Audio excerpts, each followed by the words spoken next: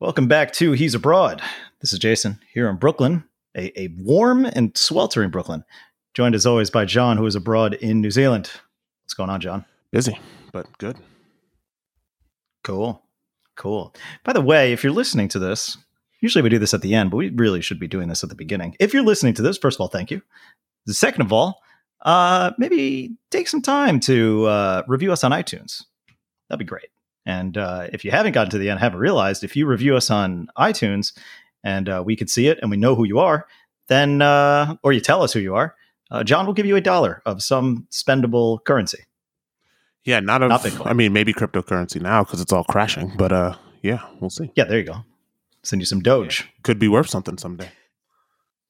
Could be, or not. You never know. You never know. The world of Bitcoin and cryptos is a weird place that I don't understand, and really, don't really make an effort to. But that's okay. I don't have to understand everything. I only have so much space in my mind to comprehend things. But yeah, how's it going? Like I said, I'm busy. Lots of work. Yeah. I haven't worked overtime since February 2018. Right, I looked back at it, and I've gotten away with not working. Now, a standard work day is like 50 hours. So, a day? A week? You mean sorry. Work week? A standard work week for me is probably about 50 hours. And so, yeah, this is the first week I've worked over 60 hours since February 2018. Wow. Yeah, it's been a good run.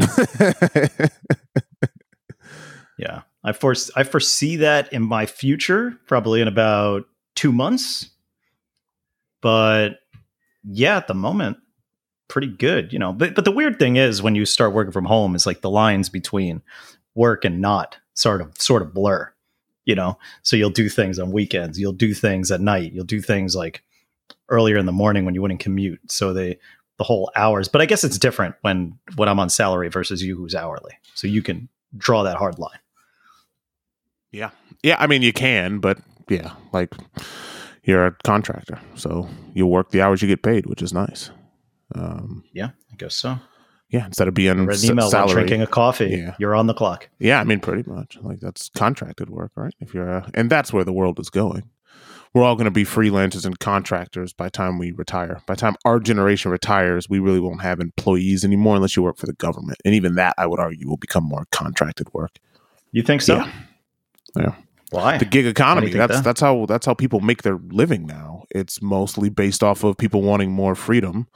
The good thing about being a contractor is you can take massive amounts of time off and you kind of get paid for what you're doing.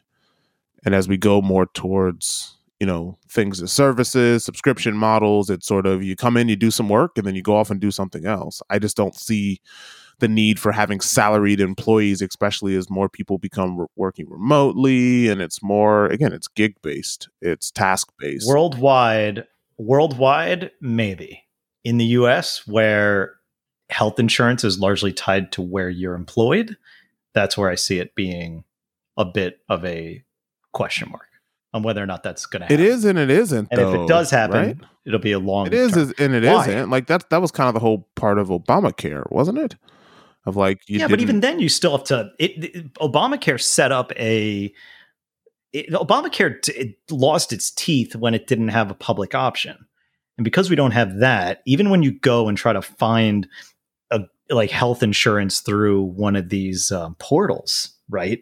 You're still spending a shit ton of money on health insurance. The state of health insurance in the United States is completely fucked. And that's the biggest problem because and even if you did find a cheap health insurance option, well, that just means you're going to pay out the ass the moment that you get sick because you're really paying for, well, I don't really know what you're paying for at that point. You're really paying for nothing. Because think about it. You're getting a service. I had this because I had an insurance at my last job and they covered most of it, but it was also like, oh yeah, you have like a $5,000 deductible, which means I have to spend $5,000 before they would cover anything. Now, granted, once I did spend $5,000, and theoretically they would cover everything, assuming I'm at a doctor within their network. Well, I mean, it kind of also, that's supposed to cover like if you get cancer or you get some type of, you get something that basically prevents you from working and requires, 6 months to a year of treatment. That could be broken bones, anything that's going to cost you a significant amount of money, then it's worth it, right? So you don't go bankrupt because someone sends you $100,000 doctor's bill. Exactly. But if you break it down, you're still talking about a plan that costs hundreds of dollars a month. Yeah. At the minimum. And then you still have to pay out of pocket anytime you go to the doctor. You go to a checkup. Cool. That's a few $100s as well. On top of the $100, on top of the few $100 that you're already paying per month. You get a broken arm. Okay, it's actually going to be, that's a few $1,000s. You got to pay for that, regardless of on top of the few $1,000s you're paying a month. It's like, well, what am I paying for? If it's insurance, right? By definition, that's what you're paying for. You're paying for that if something does go catastrophically wrong, which it will. You're paying for something that. Like I heard this argument made, like this is why the industry is so weird. It's like no one is immortal.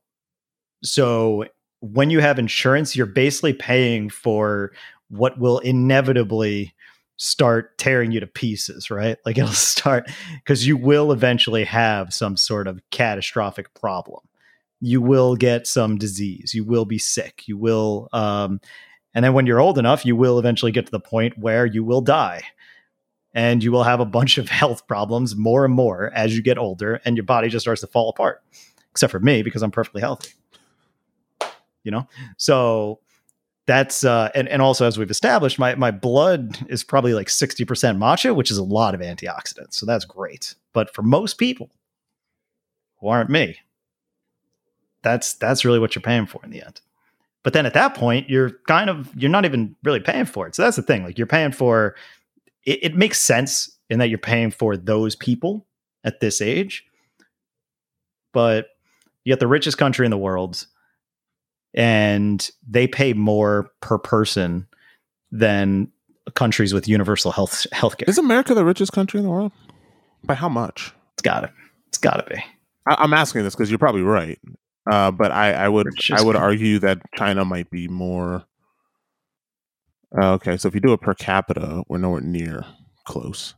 Yeah. So is the U.S. the richest country? Yeah. So the first, when you just type this into Google and you do this per capita, we're number 5.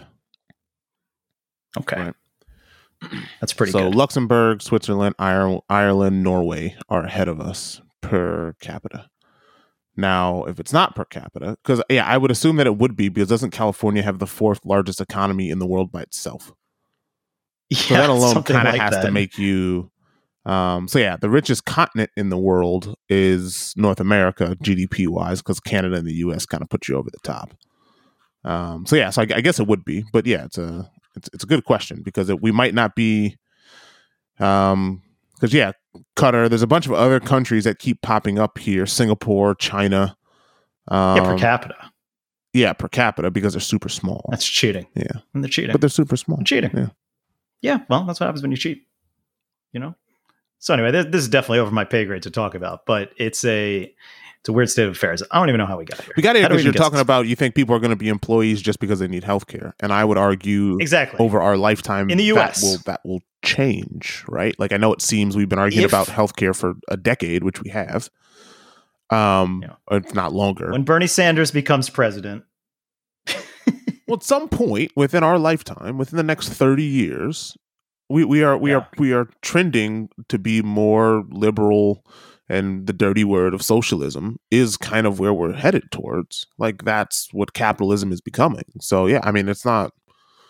I think by time your retirement age, you will have less people who are salaried employees than they are hourly contracted wages. I believe that because it's just the way it's a better model for businesses. Maybe. Yeah. Maybe. I don't know. Be interesting to see. Anyway, quick breakfast update because I know how to make a transition. Made some matcha muffins last week. I bought a bunch of muffin making material. So I bought a muffin tray, bought those little paper cups, and I made what was some quote unquote healthy matcha muffins, and they were pretty good. They're pretty good. They had a lot of almond flavor to it because they used almond flour and whole wheat pastry flour, which I didn't even know was a thing. So I just added that to my bags of random ass ingredients that I have because you can't buy just for one recipe. You think there's a market for that?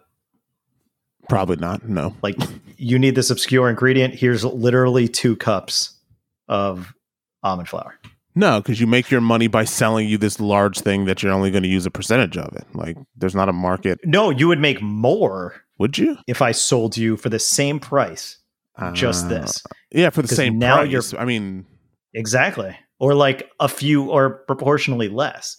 It's like you look for a thing of sugar, right? And I got like the little tube of sugar, then I got the box of sugar, then I got like the big gallon of sugar, right? I'd argue though, and it's the economies of scale. Yeah, I'd argue that you're like most people have ways of actually preserving this and saving this, and the cost of saving money.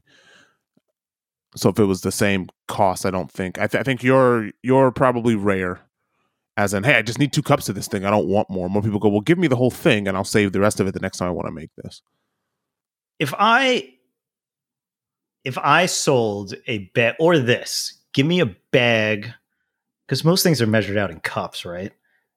Give me a bag of flour. Like, I'll buy a shit ton of flour, but like do it Japanese style and put each and like separate it into 1/4 cup bags. So more waste. I said Japanese style. Yeah, more waste. Let's kill our oceans even more. No, they'll be biodegradable. Sure, they will. They'll be agave containers. Yeah, sure. You ever use agave straws? No. They're awesome. I know, like people are like trying to get rid of plastic straws, so they use paper straws. Paper straws are bullshit. Agave straws are where it's at. Or like this plant-based quote unquote. So what do you do plastic with the agave straw once you're done? Do you eat it or do you just leave it there? You'll leave it and it decomposes. You throw it away like normal garbage, and it decomposes faster than plastic, because plastic takes like thousands of years to decompose. Yeah, it's sitting in the middle of the ocean somewhere and this is just agave. You turn that into a tequila or something. Yeah, because it's that easy. Yeah, I guess. I don't know how it works. I assume it's just like turning sand into glass. Anyway. Yeah. This weekend, I'm going to mess around with some banana stuff. I made some banana waffles this morning. And I'm going to make some banana bread muffins tomorrow. Put that muffin tray to use. All right. Let's get into some news, shall we? I got some fun stories. And I got some worldly stories here. So here are your choices. Choose the order. We could talk about mice. We could talk about cicadas. We could talk about hot tubs. Just go in that order. Okay. This was so this actually isn't really about mice. This is about snakes. So I kind of fucked up. Oh, okay. Well, I mean, it's still fine, because I remember the last time we talked about mice, we were talking about the mouse plague. Yes, the plague in Australia. Yeah, exactly. And this is directly related to that. So I was looking at the word I was looking at the headline, and the tab, it just says mouse plague. So yeah, this is actually just sent to me by Chow, literally like minutes before recording. I was like, all right, get this in here. I'll bump one of my other stories. I asked if she wanted to come on and recording, and she was not on board. Once was enough. She said, I think she said next time. She's welcome anytime. I'm just going to ask her every week now. She said next time, so I assume that means next week. That's Chow's fault. It's asking you because you will annoy her about it. I probably would have forgotten. I'm sure she won't mind. So, reading from 9 News, that's 9.com.au. The Snakes Will Follow. Ominous sequel to New South Wales. NSW, that's New South Wales, yes. Right? Yeah. Mouse plague. Here we go. As the mouse plague continues to ravage Western New South Wales, pest control experts have played down fears that the rodents could roll over the mountains to Sydney, but there's an ominous warning about what might come next. Footage of the mega mischiefs of mice tearing through crops and infesting homes and vehicles in rural NSW have made headlines worldwide. Farmers have estimated their losses of fodder and stored grain as worth up to $150,000 apiece, an especially hard blow coming as it did on the back of the best crop many have had for years after an extended drought. That sucks. Oh my God, this picture of mice. You're not on board with mice, right? No, so I'm not. I don't know if you want. Okay, I mean, then I will send me the refrain from picture. sending you You this can send link. it to me. All right, yeah. I mean, I'm not bored with him in my heebie-jeebies. house, but I can look at a photo. Okay, fair enough. Yeah, you got to look at that first picture. It is. Whoa. It's a lot of mice. It's It's a big pile of mice. Wow. There have been reports the mouse plague could continue pressing on, eventually even reaching Sydney after hitching a ride on food trucks. Oh my God. Well, that's unpleasant. Yeah, well, kick them out. Like, don't let them do that. However, Pestworks spokeswoman Anna told 9.com.au it was unlikely to be the case. Quote, this time of year, we do treat more rodent infestations, end quote, she said. Quote, but in spikes, because it's a seasonal thing, they are coming indoors for warmth. I don't think there's a correlation, end quote. Gerard Dallow of Sydney-based Micropest told 9.com.au, we get it, that he had previously worked in South Australia's wheat belt area, where mouse infestations were more frequent occurrence. Quote, this is fairly normal for South Australia. It doesn't happen so much in New South Wales, end quote. He said, quote, the mice aren't likely to leave the food sources and head into the city, end quote. He said mouse numbers in regional New South Wales were likely to take a hit during winter, and come summertime, the mice would turn from predators to prey. Quote, this is where things get weird. After the mice, the snakes will follow, end quote, he said. Essentially, a plague of snakes is set to follow the plague of mice. Snakes are, of course, less damaging to crops and homes, but can still be a cause for concern for people. You think? Professor Carl Verns, a senior lecturer in mammal ecology and conservative at University of New England, previously told 9.com.au, these guys have referenced themselves A lot. 3 times in this article. Just say us. You could say us. We get it. We know who you are. The mouse population was likely to diminish during colder months, but that it was hard to know when the plague would end. Quote, mice are driven by the same constraints as the animals, food, shelter, and resources, end quote. Professor Burns said, quote, if those things are there, they will go on breeding, end quote. 9.com.au has contacted the CSIRO for comment. So there you go. Australia, you got a whole bunch of snakes to look out for. Yeah. I mean, that makes sense, right? And then this is... It sure does. Yeah. Yeah, like, again, it's just animals following the food source. It's like, so like, what eats snakes, right? There's got to be something in Australia that's... Yeah, that's what I was wondering. So what's next? What comes next? It's like mongoose. Oh, man, probably a bunch of those weirdos who have snakes for pets. Like they all like they just flood the city, and all of a sudden you got all these eclectic weirdos going around who have snakes on their shoulders. Yeah. You know who I'm talking about, those people. Yeah. So I guess I don't trust those people. I mean, it's rough, but I'm assuming that as soon as the harvest and stuff ends, the mice stop breeding and then the snakes stop coming. It's just something you got to deal with. Like the fact that it's like, oh, well, this is fairly normal in some parts of Australia. It just doesn't happen here much. So they obviously know what to do. It's just a little gross. Like these images, so you get a choice. Horrific. You got a choice. You're going to be inundated with snakes or mice. Which one do you choose? I choose snakes. Yeah? Yeah, I choose snakes. I guess you don't say what kind of snakes. Mice don't, right? like snakes don't move very fast. Right? Like snakes are pretty slow. Depend on the snake. But no, snakes most snakes, for the most part, they kind of, they're not fast moving because they're cold blooded. So they have to move fast enough to eat a mouse. Yeah, so when they have it could obviously outrun a mouse. Right. When they have to eat, they move fast. But for the most part, snakes don't bother you. Where mice in the middle of the night, a little shadowy thing running across your baseboard, that's pretty horrific. So, but a snake wriggling around, that's okay? That's cool. I'm cool with a snake because snakes don't move as fast. Like mice are like jittery little things that hide in places, and snakes, for the most part, they're gonna stay put when it's nighttime. They're gonna stay put when it's cold. So yeah, like I'd much rather deal with a bunch of. I mean, you're talking about the same number of snakes as mice here, yeah? We're talking about a plague of one or the other. We're talking like Moses has sent some shit. Yeah, I'd rather deal with snakes. I think I'm not afraid of snakes. Like snakes don't bother me at all. But you're afraid of mice. Yeah, because mice, because they're real. I don't like jittery stuff that kind of runs around and sort of Like I'm not a fan of little things that crawl underneath your feet. Like I'm just not a big fan of that. Where snakes, I feel like a snake drops from a ceiling or something and it just kind of sits there. I don't think that's how it works. But snakes don't wriggle around. They don't move like rats do. They just don't. Rats are like along baseboards and they nibble and stuff. And snakes, they just kind of slither and they go side to side and they wait you out and they hiss at you. Where a little mouse be nibbling at your feet at night. Snakes don't do that. Have you seen Anaconda? I have, and I saw it swallowed coming. John Voight. And think about it. Whenever there's a snake movie, there's always one snake, like or snakes on a plane, right? Like, would you rather have snakes on a plane or mice on a plane? I mean, after that movie, probably neither is really my answer. But I guess, yeah, it's a tough decision because I don't know what kind of snakes we're talking about, and I don't know what kind of mice we're talking about. But I guess in mice seem to be a little less threatening. But that also might be the mice marketing department that's doing a pretty good job of throwing shade at snakes. Yeah, because you don't think intimidation when you think mice. You think snakes, on the other hand. Like I said, it swallowed John Voight.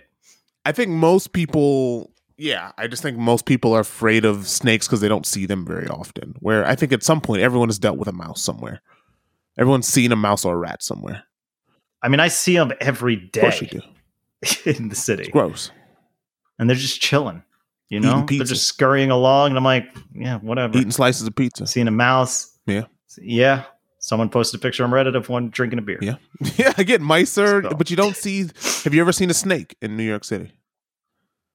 No. Yeah, exactly. But it's completely different. Is it? And that's probably why that's probably why I choose the mice over the snake, because the snake is more of an unknown quantity. Well, to be fair, you don't see mice in New York. You see rats.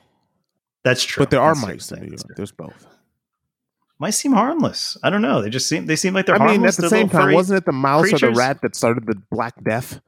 Right? Like, you've never heard of a snake causing a plague. Yeah, that's a good point. I guess mice would have more illnesses. All right, fine. I'll take the snake. Yeah, I just take the snake because I feel like a snake, once you get behind a snake's neck, you're good. Okay, well, good news, Australia. You got a snake plague coming. It's better than the mouse plague. I feel like Australians are used to that, though. Like, I think they're more used to snake plagues than mice plagues. I guess.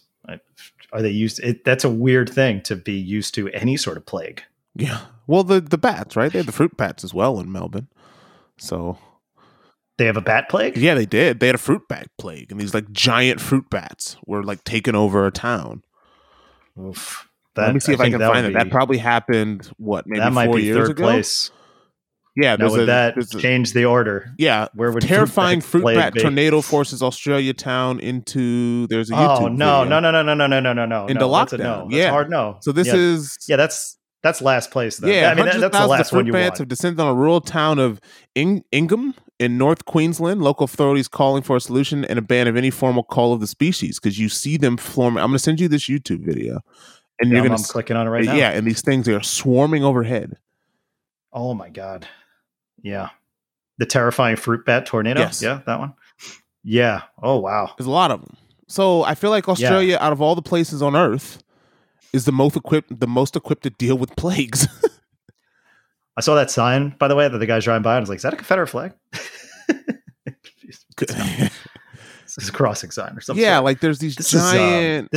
That's too many bats. Yeah, there's these giant flying foxes. Australians KFC. Love-hate relationship with fruit bats. Yeah, there's KFC everywhere. Everyone loves KFC. I know. Because it's delicious. Damn. Yeah, nope. Okay. All right, so throw these in the mix. Where does the fruit bat plague go on the list? Snakes, mice, bats. Okay. Bats are flying rats. Let's be honest. Like it's a rat. The last thing you want is you don't want to give them superpowers. Yeah, that's weird. It's kind of the last thing you want to do. Oh my God, there's so many. Where do they go? So when this plague is over, where have all these bats gone? I don't know. It's a great question because you look at images when you type in fruit bats in Australia and you see the size of these things. There's this guy that's holding up this thing with a fruit bat on it, and it's like it's half of his body size. These things are huge. Oh man, I was just looking. I literally just Googled where did fruit bat plague go? Because you figure they didn't all just die. Well, I think a lot of them have to die, though. Like a lot of them have to be.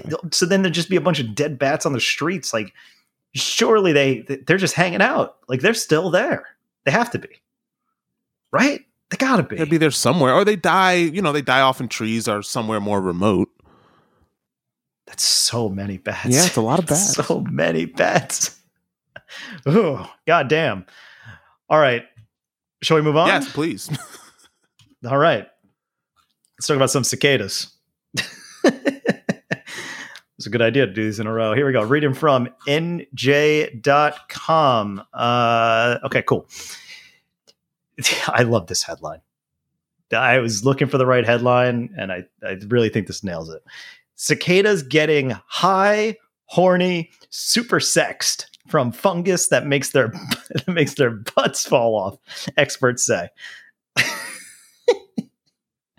You want me to read that again, or you got it? I think I got it, but read it one more time. I'll try to say it without laughing. Cicadas getting high, horny, super sexed from fungus that makes their butts fall off, experts say. Yep. Here we go.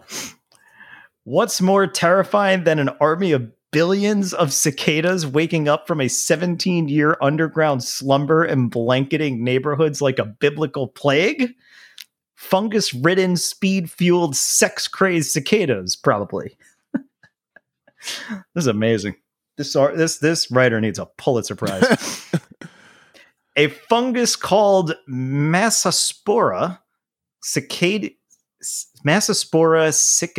cicadina has been infecting some brood X cicadas, the legion of red-eyed insects that have been hibernating underground for nearly 17 years, according to insect 17 experts. Years.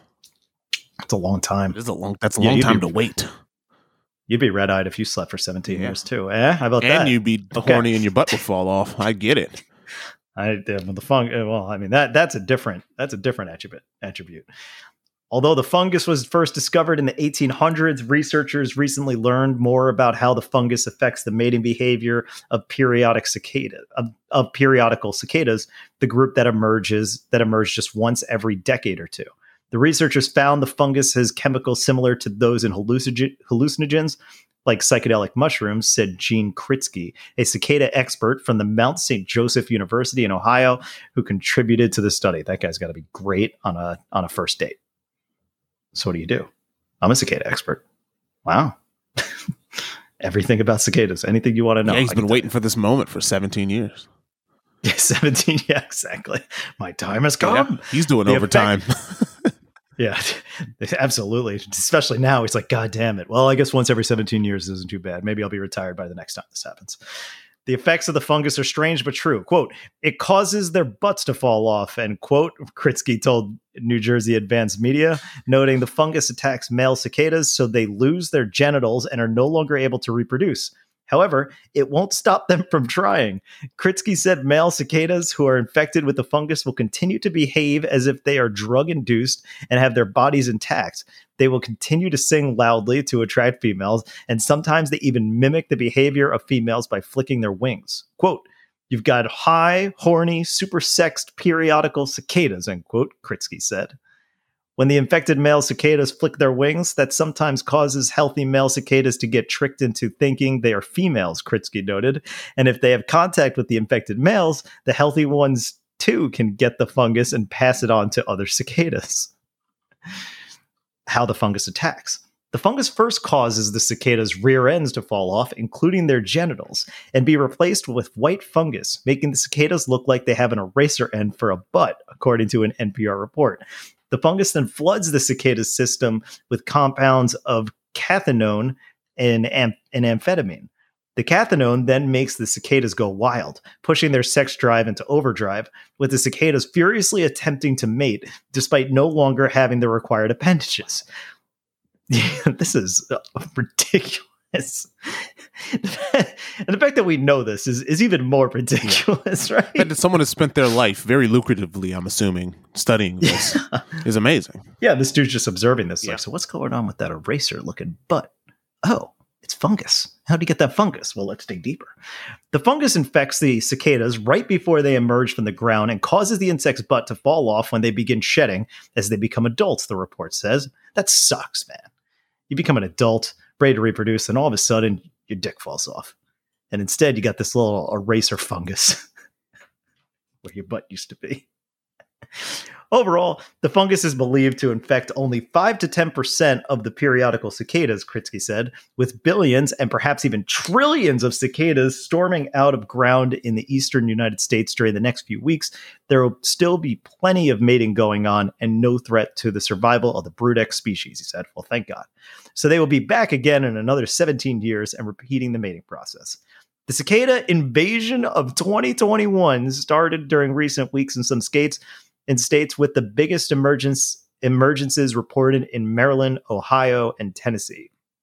So far, a few hundred cicada sightings have been reported in New Jersey, mostly in Mercer, Hunterdon, and Somerset counties, but a big explosion is expected as soon as soil temperatures consistently warm up to 64 degrees. That could be next week, based on recent soil temperature data from Rutgers, New Jersey Weather Network. Experts say one of the hotspots in New Jersey will be the Princeton. It doesn't matter. You get it. I don't care about New Jersey. This is too specific. Kritsky, the cicada expert from Mount St. Joseph, we know, you've been citing him this whole article, even created a phone app to report and track sightings of the crimson-eyed invaders. With interest in these mysterious bugs growing, the number of people downloading the app has skyrocketed during the past few weeks. Quote, we were hoping to get 50,000 downloads. We have 143,000 now, end quote.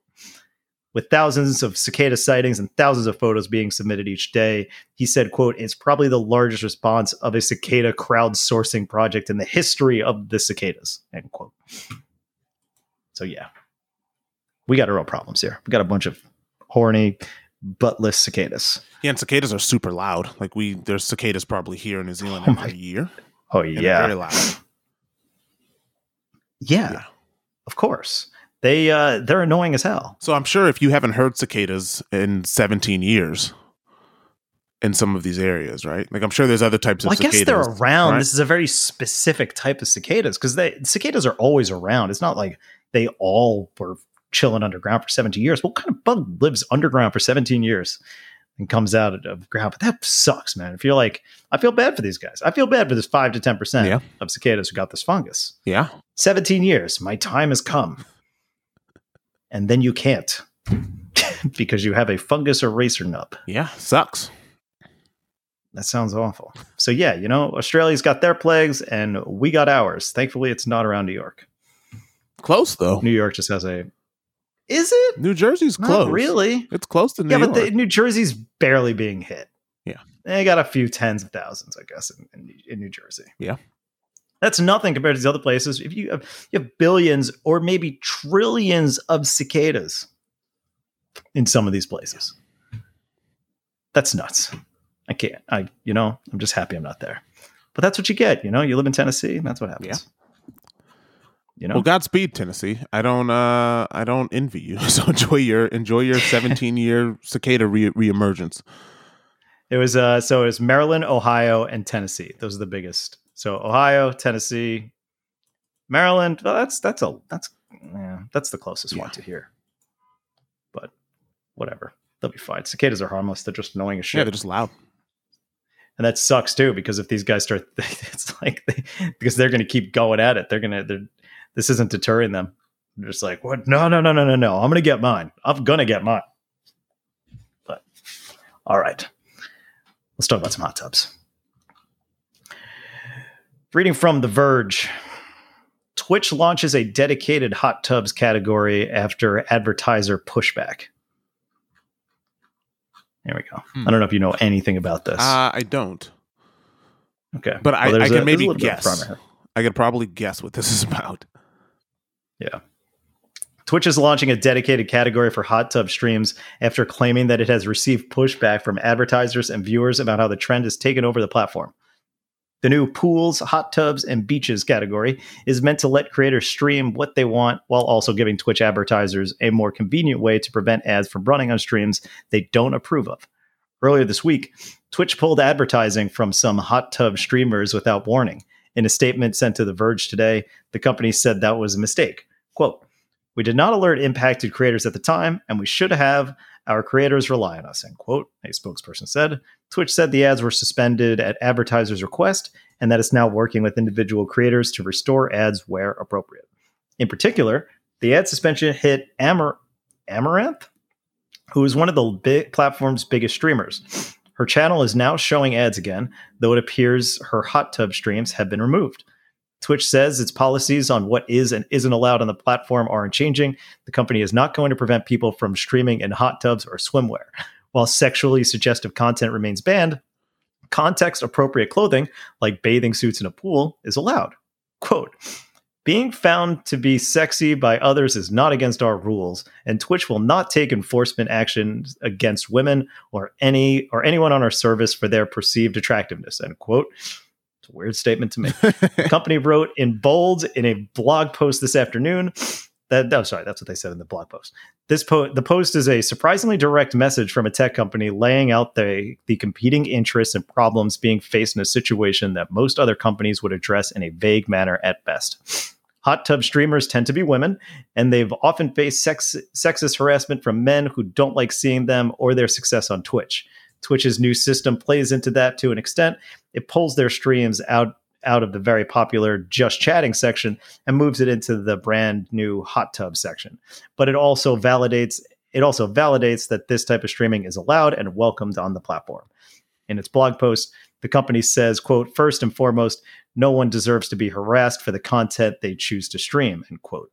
Twitch says that adding a new category is not its long-term solution to giving advertisers more control over what streams their ads run on, but it views this as a short-term solution, saying it allows viewers to avoid or seek out hot tub content and gives creators a place to continue streaming it. Brands will be able to opt in or out of placing ads on streams in that category. That could be bad news for creators, though. The so-called hot tub meta has been a huge success for streamers, but part of the reason for participating in it is that more viewers generally means more ad revenue. If Twitch can't get advertisers to opt into the hot tub section, there may be fewer streamers willing to take part. Your thoughts? Yeah, I went to Twitch and went to this category. And of course, the very first thing I see is this dude. This dude who's got a bikini on and a wig. Oh, God. And so it's like, of course this is what would happen.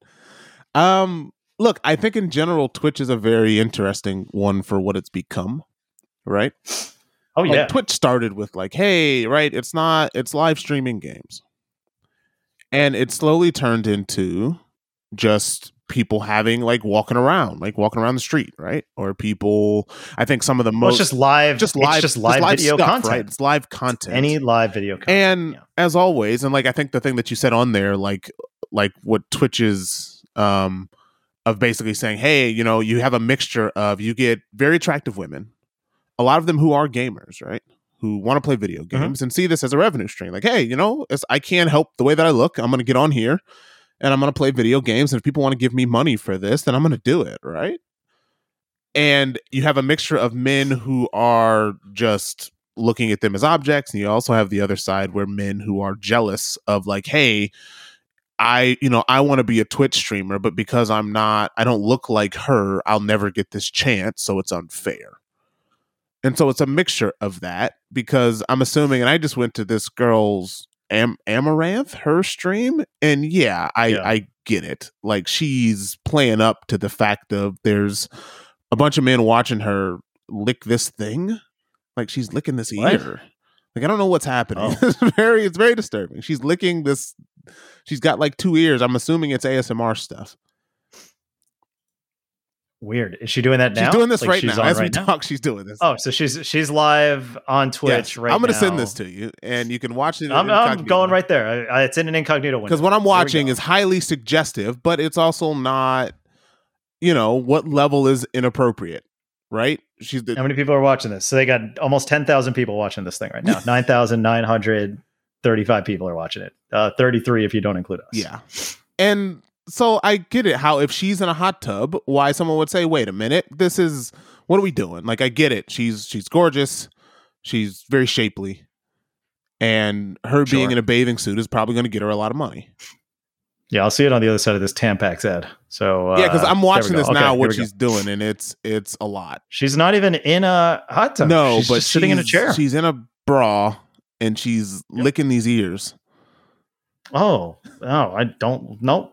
are those ears? It looks like a microphone. But I think it's an ASMR thing where it's 2 ears that make up the microphone. It's supposed to be like each. So you think people? Okay, this is it's weird. I don't understand. It's weird. This and is it makes strange. me feel very old. That's what it does. She's 20. She's 20 subs away from her sub goal of 360. And some guy just gave her 150 help her out, right? I'm sure. Yeah. So wait a minute. Where do you see that? At the top, the biggest D is for some free X. 150. Oh, Jesus. This is really strange. But this is why. This is why. Yeah, Twitch this is like the microphone. But she's like licking this. Twitch is in this very gray area because, right? Like if you came on here to watch someone play a video game, this ain't playing video games. Like what she's doing is not. Yeah, but you know that. Yes, and it's not just video games. I know it's live that. streaming and look, content. I'm going to say something that I hate when people do this, but I'm going to say it because specifically, I would say, given the popularity of Fortnite, given the popularity of some of these games that do market to younger people, and they end up following personalities and people who are on Twitch, and then you come across this. And if you're a 10-year-old boy or a girl, and sure, your parents are supposed to be regulating internet, all these things that we say that people are supposed to be doing, that you just don't, right? The internet is so accessible right now. You can play Fortnite and watch Twitch on your phone. And you come across this.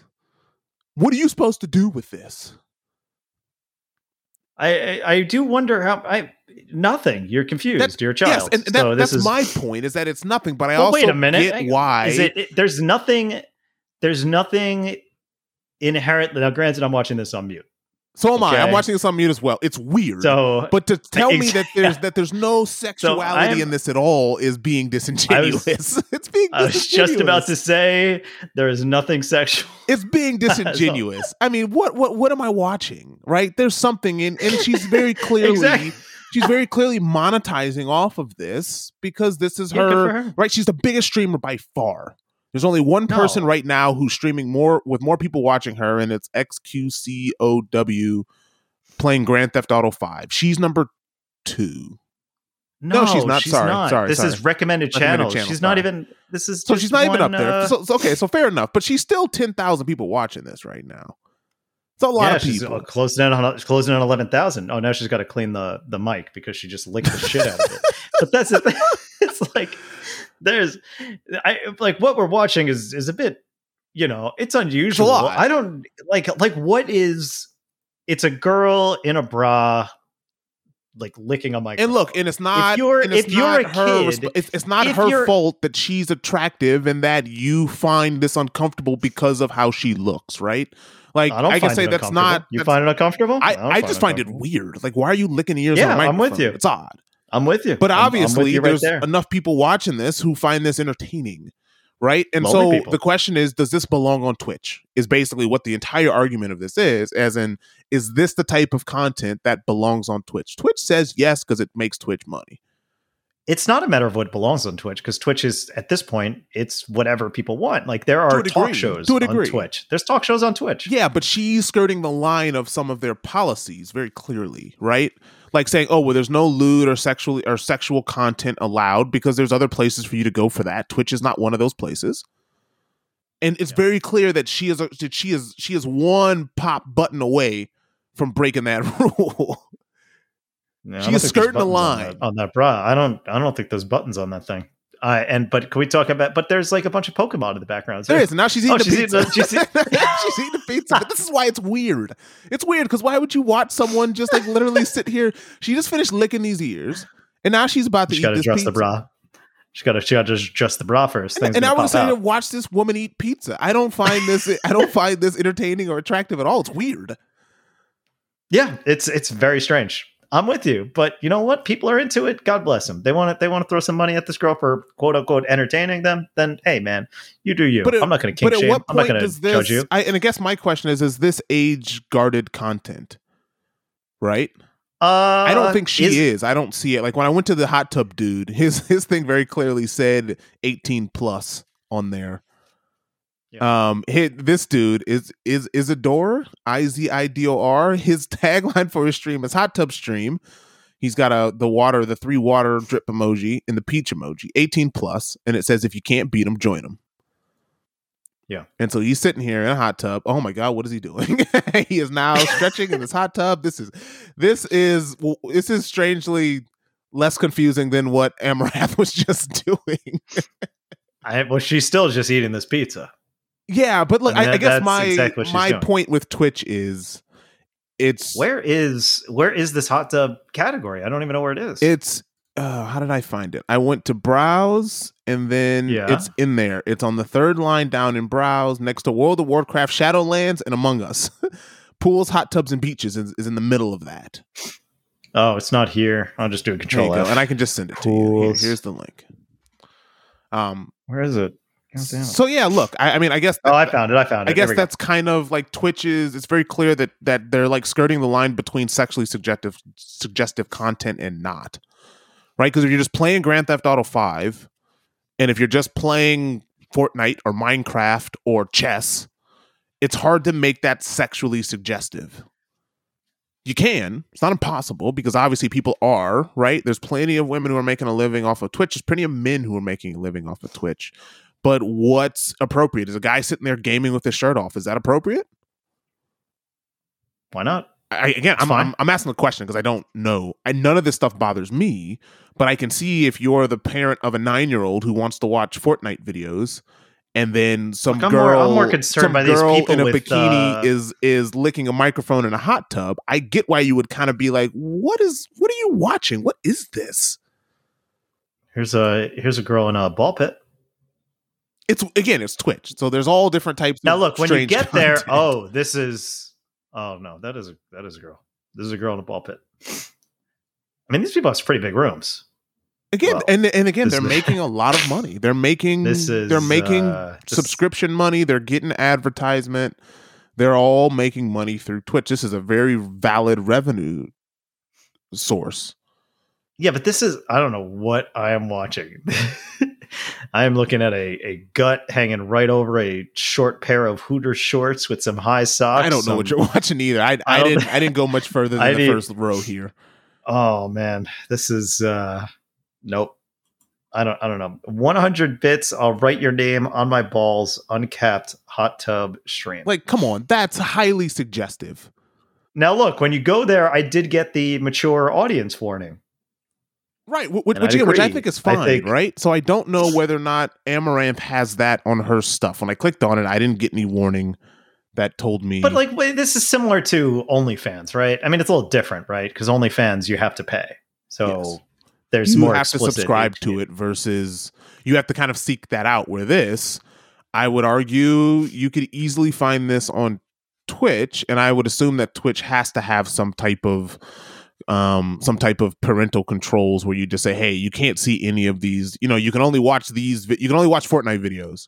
So I could see if this was in the Fortnite category and then you get this girl licking these ears and it's not in its proper category, which is why I think what Twitch did was exactly what they should have done.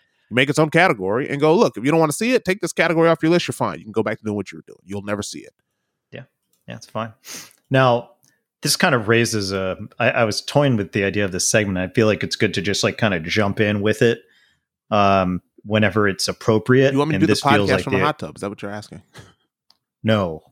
Actually, what I was thinking was, all right, Brittany is on the brink of having a child.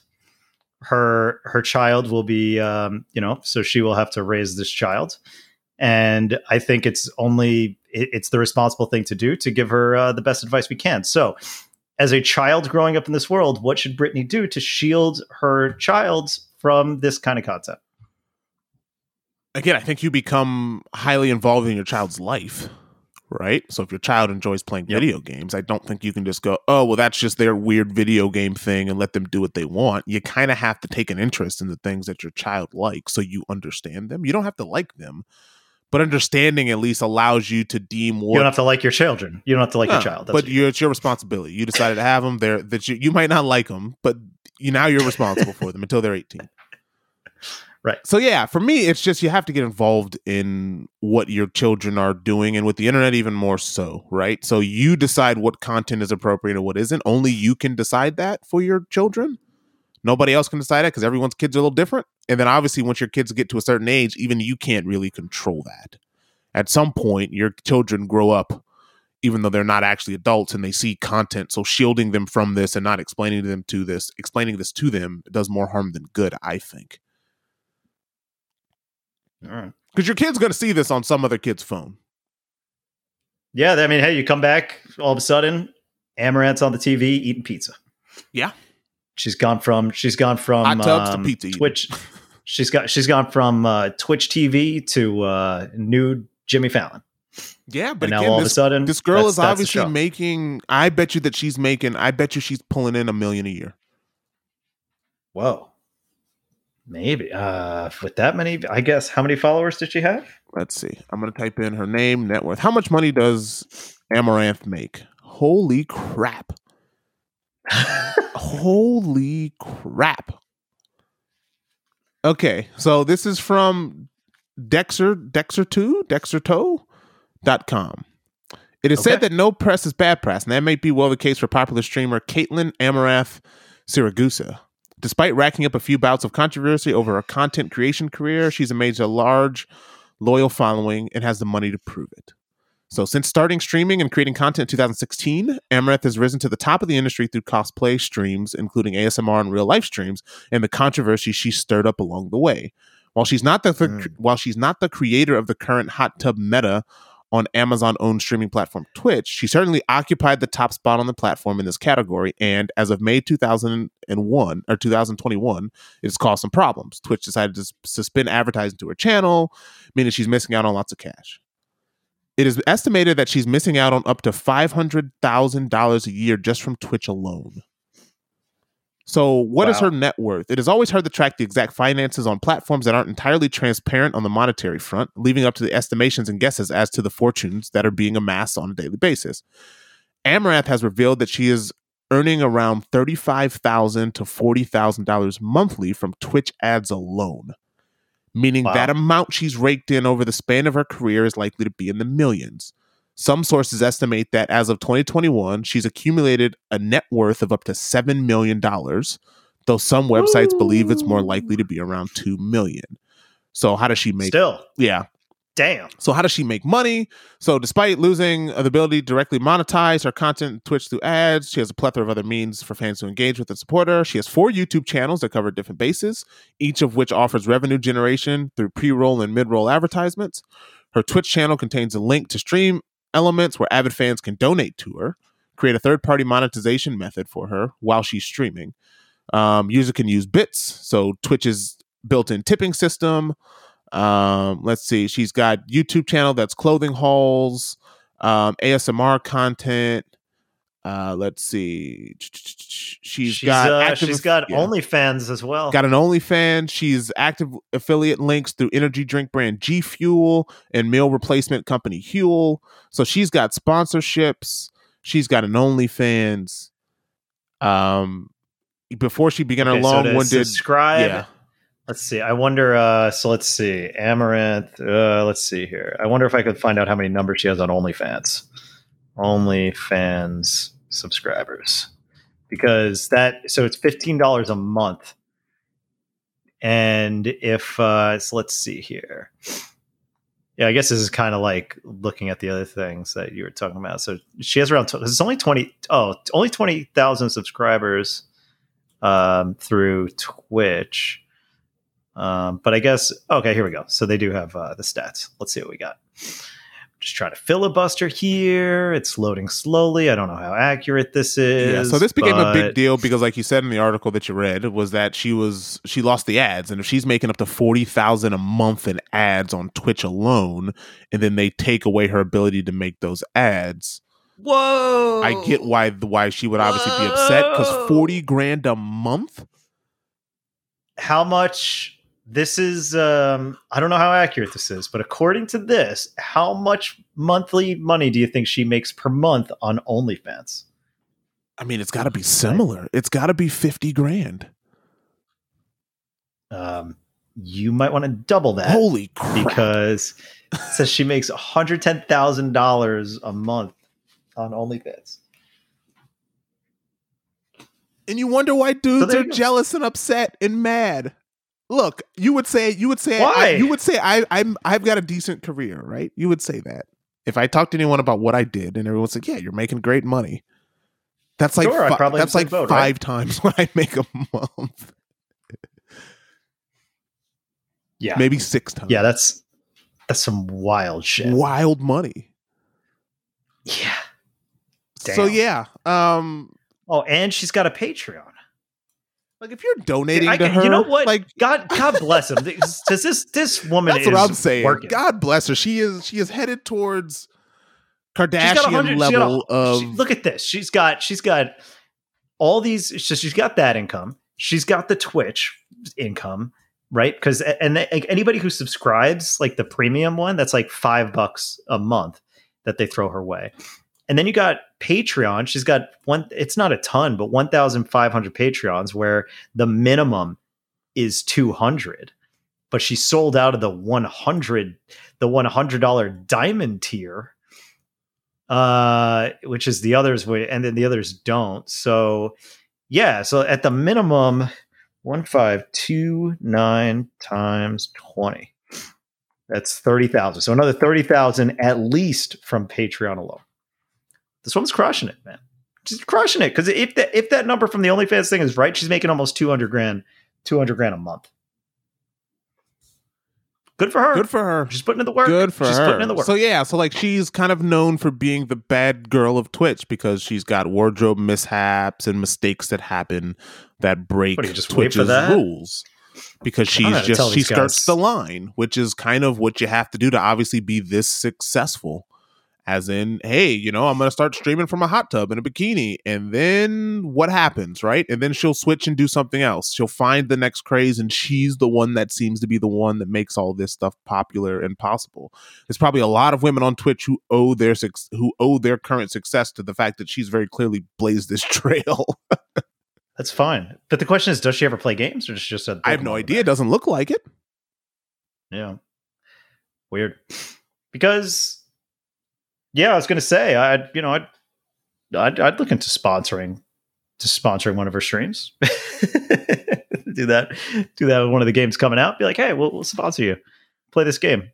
And don't have a mishap. Yeah, but the amount. But again, you probably want the mishap. You probably want it. That's what I said. Did you miss the nudges and the winks? I did. I missed the nudges and winks. But with her, I think you don't even have to be that subtle. I would just tell her, like, hey, so if it happens that the strap slips off a little bit, that's great for us.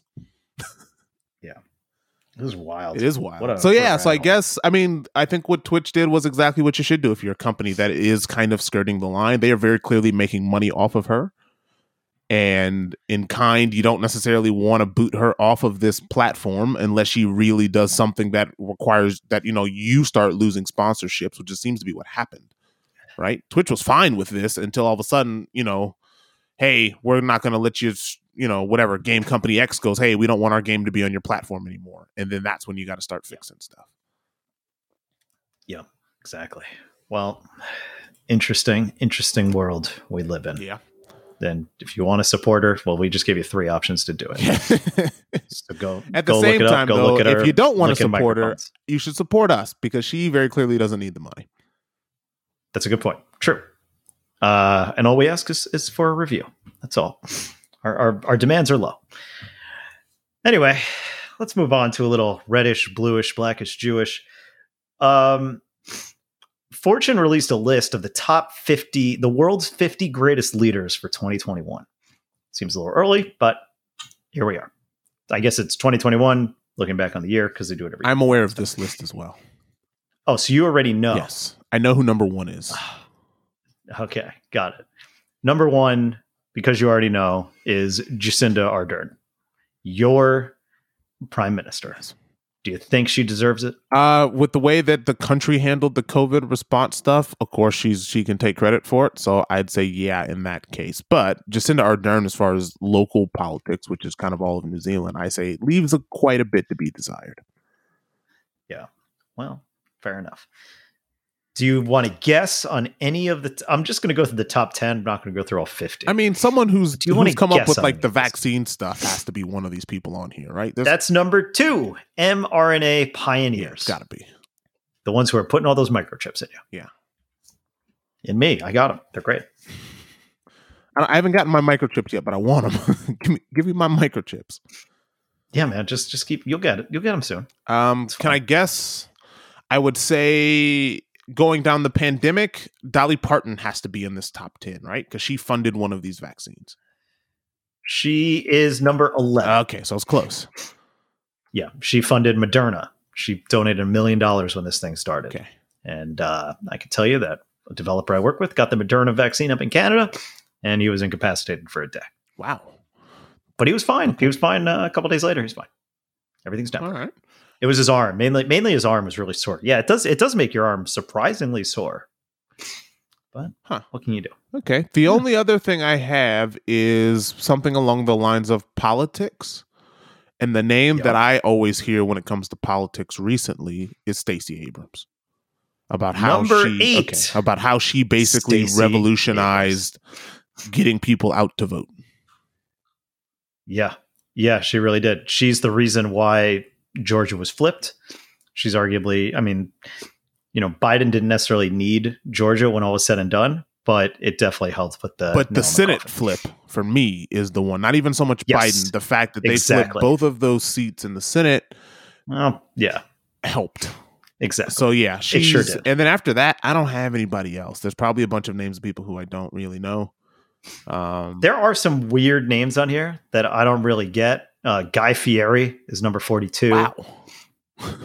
Yeah. If you want to know what he did, the Food Network celebrity chef, host of Diners, Drive-Ins, and Dives, is no stranger to philanthropy. So philanthropy stuff. When California struggled with containing wildfires in recent years, Fieri, who grew up in Northern California and launched his restaurant empire here, mobilized teams to prepare and serve meals to exhausted firefighters and first responders. And when the COVID-19 pandemic devastated the restaurant industry, Fieri raced to aid of the kinds of mom and pop restaurants and workers he has long spotlighted on his signature show, partnering with the National Restaurant Association to create Restaurant Employee Relief Fund in March 2020. With the help of more than 50 companies and organizations and 15,000 individual donors, the fund raised $21.5 million, providing 43,000 restaurant workers nationwide, 60% of whom are women, and more than 50% of whom are minorities, with $500 grants. Question for you. Answer. If Guy Fieri was bald and he didn't have that goatee, do you think he'd be liked more? Nope. Really? Oh, would he be liked more? Yeah. Do you think it's just his look that people look at him and go, "Oh, this guy's a douche"? I have nothing against him. He seems to be a really nice guy. To be honest, he does seem to be a really nice guy. It just seems to be the way that he dresses and looks seems to be what immediately, like, it's like the definition of judging a book by its cover.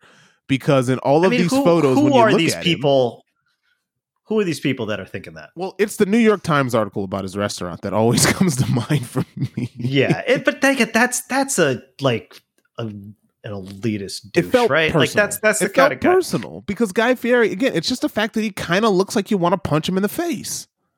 He's just like very, he's very. I don't know what the word is that I'm looking for. He looks like a douche. It's okay to say it. He's got blonde, frosted hair. He just seems like a surfer dude. And he's got a, no surfer dude looks like this. No one looks like, he's got a blonde streak down his goatee. If he was bald and had no facial hair, I think everyone would like him. I really do. Well, then he'd look like Michael Simon, and they already got one of those guys. He would look like Michael Simon, the dude that used to eat the nasty stuff. What's that dude's name? Man vs. Food? No, he used to eat like bugs and stuff. Well, look up a picture of Michael Simon. Zimmer. You tell me. Andrew Zimmer. Is that his name? I don't know. The Bizarre Foods guy. Andrew Zimmerman? Yeah, sure. Right. He looked like him. That's a very different person. He looked like him. I guess. I don't know. Look up a picture of Michael Simon. Tell me if I feel crazy. Simon with a Y. I mean, that alone is. I mean, you look like a mixture between these two guys. But again, I would say that if you look at Michael Simon and he's dressed like a chef, you don't want to immediately punch this guy in the face. It sounds like you got a problem with dudes with dyed tips. I just think he looks... I just want to say, I think he would be more publicly... He would be received better publicly if he didn't look the way that he does. And my problem is he can help that. It's one thing if he had some type of deformity... But he's a normal looking guy that just happens to have frosted hair. And it's like, well, dude, if you didn't frost your hair, you'd be fine. I think he's just living his life, man. I think he's just living his he's life. living a heck of a life. He doesn't quarter need, mile at a time. He doesn't need. Speaking of which, I want to talk about that trailer that I saw in the movies, and once we get to media therapy, because I didn't see any trailers. I watched that one. Can't wait. I think I know what you're talking about, and I can't wait. Yeah. So, I mean, is there any other names on this list of people that should be noteworthy? Yeah, I was just going up here because there was some other. Tom Brady is number 22. Sure. That one's strange. Let's see here. There was one that was kind of bizarre. It's the greatest leaders, right? Tom Brady is one of the greatest leaders of all time. Yeah, I suppose so. But I just wanted to mainly read off the top 10, see if you had any thoughts about that. Adar Poonawalla, don't know what that is. I have no idea who that is. Rashorna Fitzpatrick, Stacey Abrams, number 8, Justin Welby, Jessica Tan, NBA Rescuers. Don't know who that is. NBA Rescuers. Like the league. NBA Rescuers. Yeah. So during some of the darkest days of the pandemic, the restart of the 2019 to 20 season NBA season inside Disney-hosted virtual bubble in Orlando provided not only a beacon of hope, but also the model for business of all types on the question of the fair moment. Enough. Yeah, because the NBA season shut down.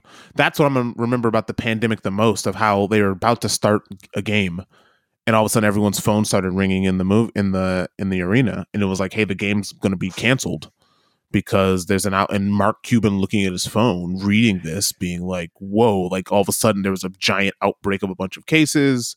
The NBA players are kind of laughing and joking about it. Rudy Gobert was like licking the microphone, like he was touching all the mics, like, oh, I hope I don't have it. And the next day he tested positive, and then it started going through the NBA, and they just like completely just shut down the season. And that was right in the middle of it. And they were like, well, is this season going to actually end? And so, yeah, that makes sense, because they sort of built this bubble.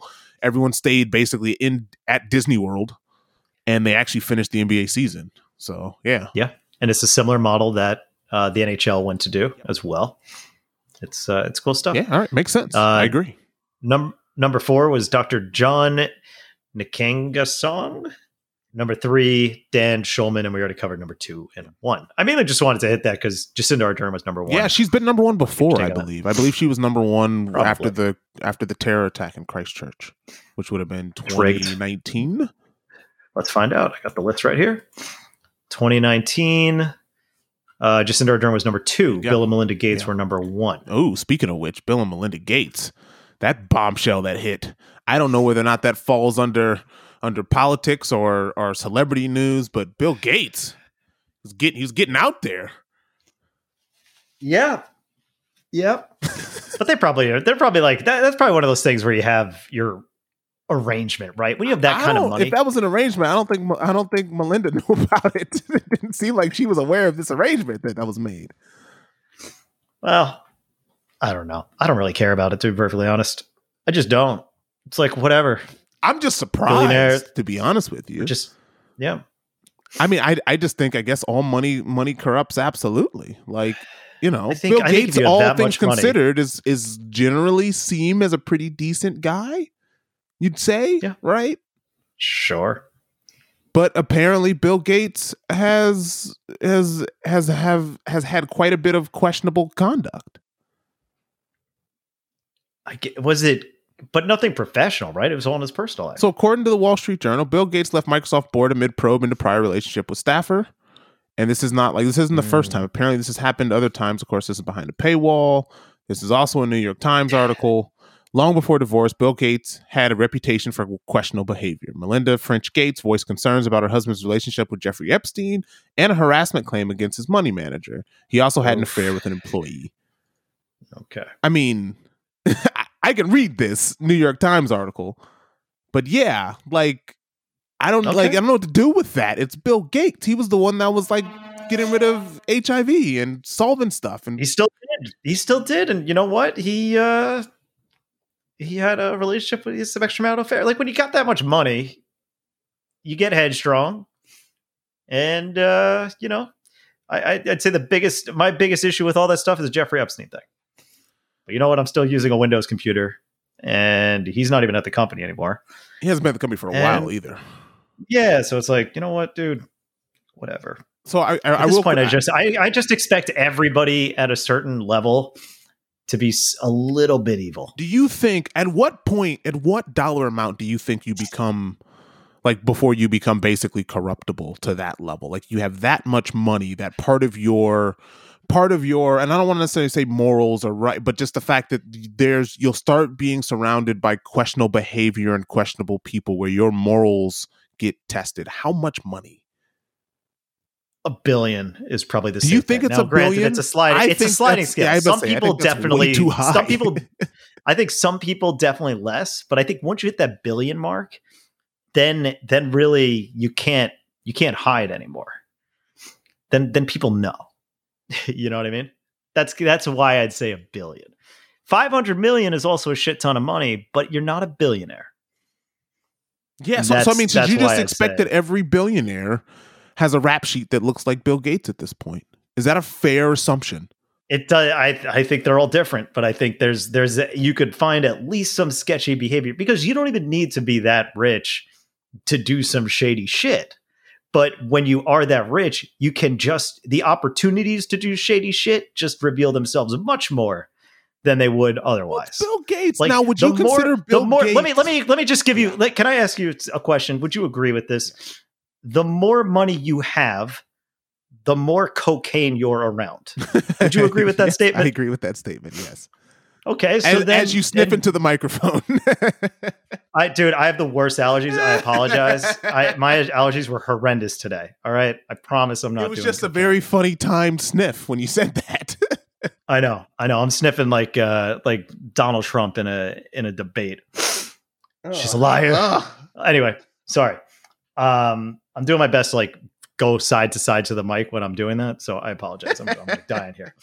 But yeah, so my point is that like that stuff, as you get more and as you're around more cocaine, more questionable things happen. Now, I'm not saying everybody who does cocaine does questionable things, but I'm saying the more you do that kind of stuff, it's not just cocaine anymore. It's like, what are you doing cocaine on? Who are you doing cocaine with? Now, I'm not saying cocaine is the root of all the problems. It's just one example. No, the root of all the problem is money. That's the root of all the problem. Because so look, I'm just, what I wanted to say was, would you consider Bill Gates an attractive man? No. Right. So, which is fine, right? He's a smart guy. He's done a lot of things. How many times do you think that Bill Gates gets solicited for sex? A lot. Right? So just like he's just in the middle of he's having a discussion with another woman, another human being. Yep. What do you, and again, I'm not saying that necessarily it's just, but like it's human nature of like, hey, it's Bill Gates. I'm attractive. Bill Gates has money. I'd like to be around the money. Sure. And so the fact that, I mean, you'd like to think that Bill Gates was kind of the one, but it's very clear that once you get to this monetary bracket, you can kind of do what you want. Like, I think Bill Gates could ask for anything at this moment, and I think someone would find a way to get it to him. Anything. Oh, yeah. I mean, that's a really, I mean, how do you expect for this man to hold any sort of morals when that's on the table? Seriously, like, how would you expect him to have any sort of moral? But Jesus, I mean, how much restraint can one man take? like he's a billionaire. Yeah. Like right now, if I had $1 billion, I'd say I would love someone to go to Hiroshima, find that woman that cooked that okonomiyaki, and I want her to live in my house, and I want her to cook this delicious snack every day at 4:55 p.m. Is that a snack? It's a snack when you live this life. Oh, okay, got it. Jesus, and what is dinner? You know what? Get her a house. Get her a place to stay. And just every day, that's what she's going to do. And I'm going to match what she's making, and I'll quadruple it in lifestyle. And that could totally be done. And I don't think it'd even be a drop in the bucket for how much money this guy has. Oh, yeah. So why would he not sleep with a staffer? You could literally pay her $1 million a year. And it would be what? Like, it would be like 0.1%. Or if that of your money. maybe 0.01%. Like how much is Bill Gates worth? Well, I mean, now he's worth a percentage of. He's worth $125.7 billion. Come on, man. You give that woman $1 million a year. How do you not expect? And not New Zealand money. Do not short this woman. You give her $1 million USD a year. How do you not expect for Bill Gates to falter when he's worth that much money? So much. It's so much money. It's like how would you not? And I'm sure he loves his wife and his kids, but wow. I mean, just the general amount of where you could have almost, and I'm not going to say almost, you could have anything that you want. Anything. Yeah. And he's like, anything? And his financial advisor is like, anything. So yeah, sure, it's sad and people don't, but I just think people need to open up their eyes to that's how much, like that amount of money that all of us will never see. Right? Like, if anything, for all the women out there, keep your man broke. Because if you're so ambitious that you're making billions of dollars, I'm just going to be honest and say, I think temptation becomes overwhelming. I don't think you can. What? Wait. Yeah, but if they're not broke, you lose an exit strategy. So it's a dangerous game you're playing. If you really love him, if you're just okay with him, then yeah, let him get rich. You'll get half. Wow. But if you really love him, maybe you shouldn't work those extra hours. Maybe you shouldn't come up with that new idea. Because otherwise, you take a nerd. Can you look at this proposal for me? It's a little too good. Maybe erase that comma. 27 years of marriage. And do you think that Bill Gates was on Epstein's island? I do. Yeah. I do, because $100 and some odd billion. You think anybody has a Bill Gates tattoo? Or Bill and Melinda Gates tattoo? Oh, I think so. I mean, you'd have to, right? Like, if I was Bill Gates, I'd go, look, Melinda, I'd give you $1 million if you get my face tattooed on your butt. And this is why I'm never going to be a millionaire or billionaire, because I know that, like, life's temptations when you make that much money are not great. And you can be the strongest willed person on earth, but you notice that the people who are really strongest in their resolve, they tend to not chase money. They don't ever reach that point. And I think that's the kind of the point I'm trying to make. Whereas I think in order for you to be that ambitious, you don't accidentally become Bill Gates or Bezos or Warren Buffett. I don't think Elon those guys Musk just tripped and failed and became multi-billionaires. That's not how it works, right? And I think you have to be willing to kill small parts of yourself to consistently climb that ladder, where I personally believe most people get off. No pun intended. Most people veer off of this track when they go, you know what? Family life and these other things are more important to me than trying to amass billions and billions of dollars. I have enough. And it's very clear that Bill Gates, Bezos, Elon, some of these guys, that switch is broken in them when is enough enough? And I would say Bill Gates is one of those guys that we thought had that switch, because he kind of stepped away from the Microsoft stuff, and that was kind of passively making him money. He wasn't running the company. It was like all philanthropy. It was all philanthropy. So you thought, hey, maybe Bill Gates actually is one of these guys that, he got to a point and he kind of then just said, you know what? I'm good. You guys run this. I'll take the residual money, but I'm going to actually try to go do something good with this, right? Bill Gates was always the one that said, hey, I'm trying to leave my kids nothing, because my kids are, my kids already have started with way more than any other kid on earth is going to have just by being my children. So for me to give them billions of dollars when I die isn't helpful when they've already got a leg up to become successful, right? Bill Gates' kids, the day they were born, were already better off than me and you combined. And I would say we've had pretty good lives.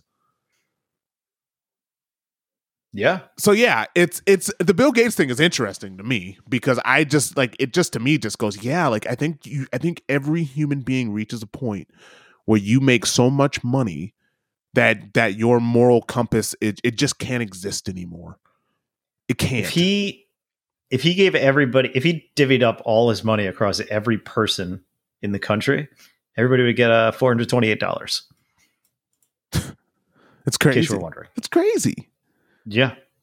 It's crazy. Yeah. So you could literally give every single person 400. So literally he could give everybody an Xbox Series S for free and $100. I think he could solve world hunger with the amount of money that he makes if he really decided to take all of his money and put it directly towards solving world hunger. I mean, he's got more money than governments in some of these places that have kids. Oh, absolutely. He's got more than state governments in our country, for sure. So when you have that much money, you think Wyoming has like $150 billion? Let's see. States. No, it can't.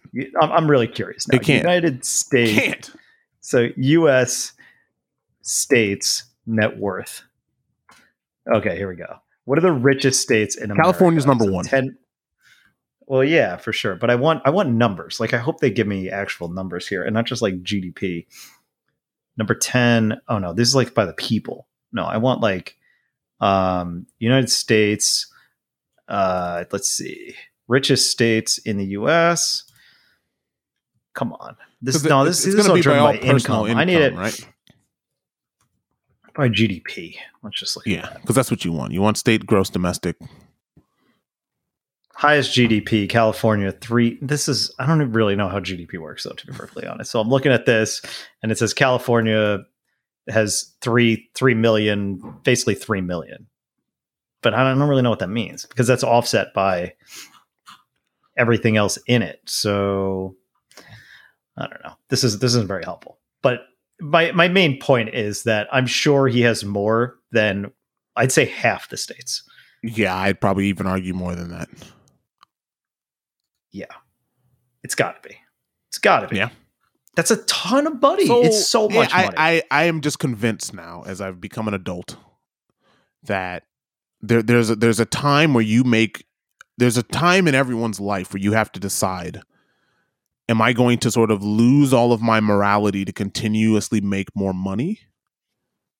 Or am I going to get off of this train and do something else? I feel like I've accomplished everything I need to accomplish. But it's like it's like he did. Like, he doesn't, I don't know where he still makes his money from. It's probably just from stock options and that kind of things. But he has put a lot of his money and most of his, like, you don't just have the Bill and Melinda Gates Foundation.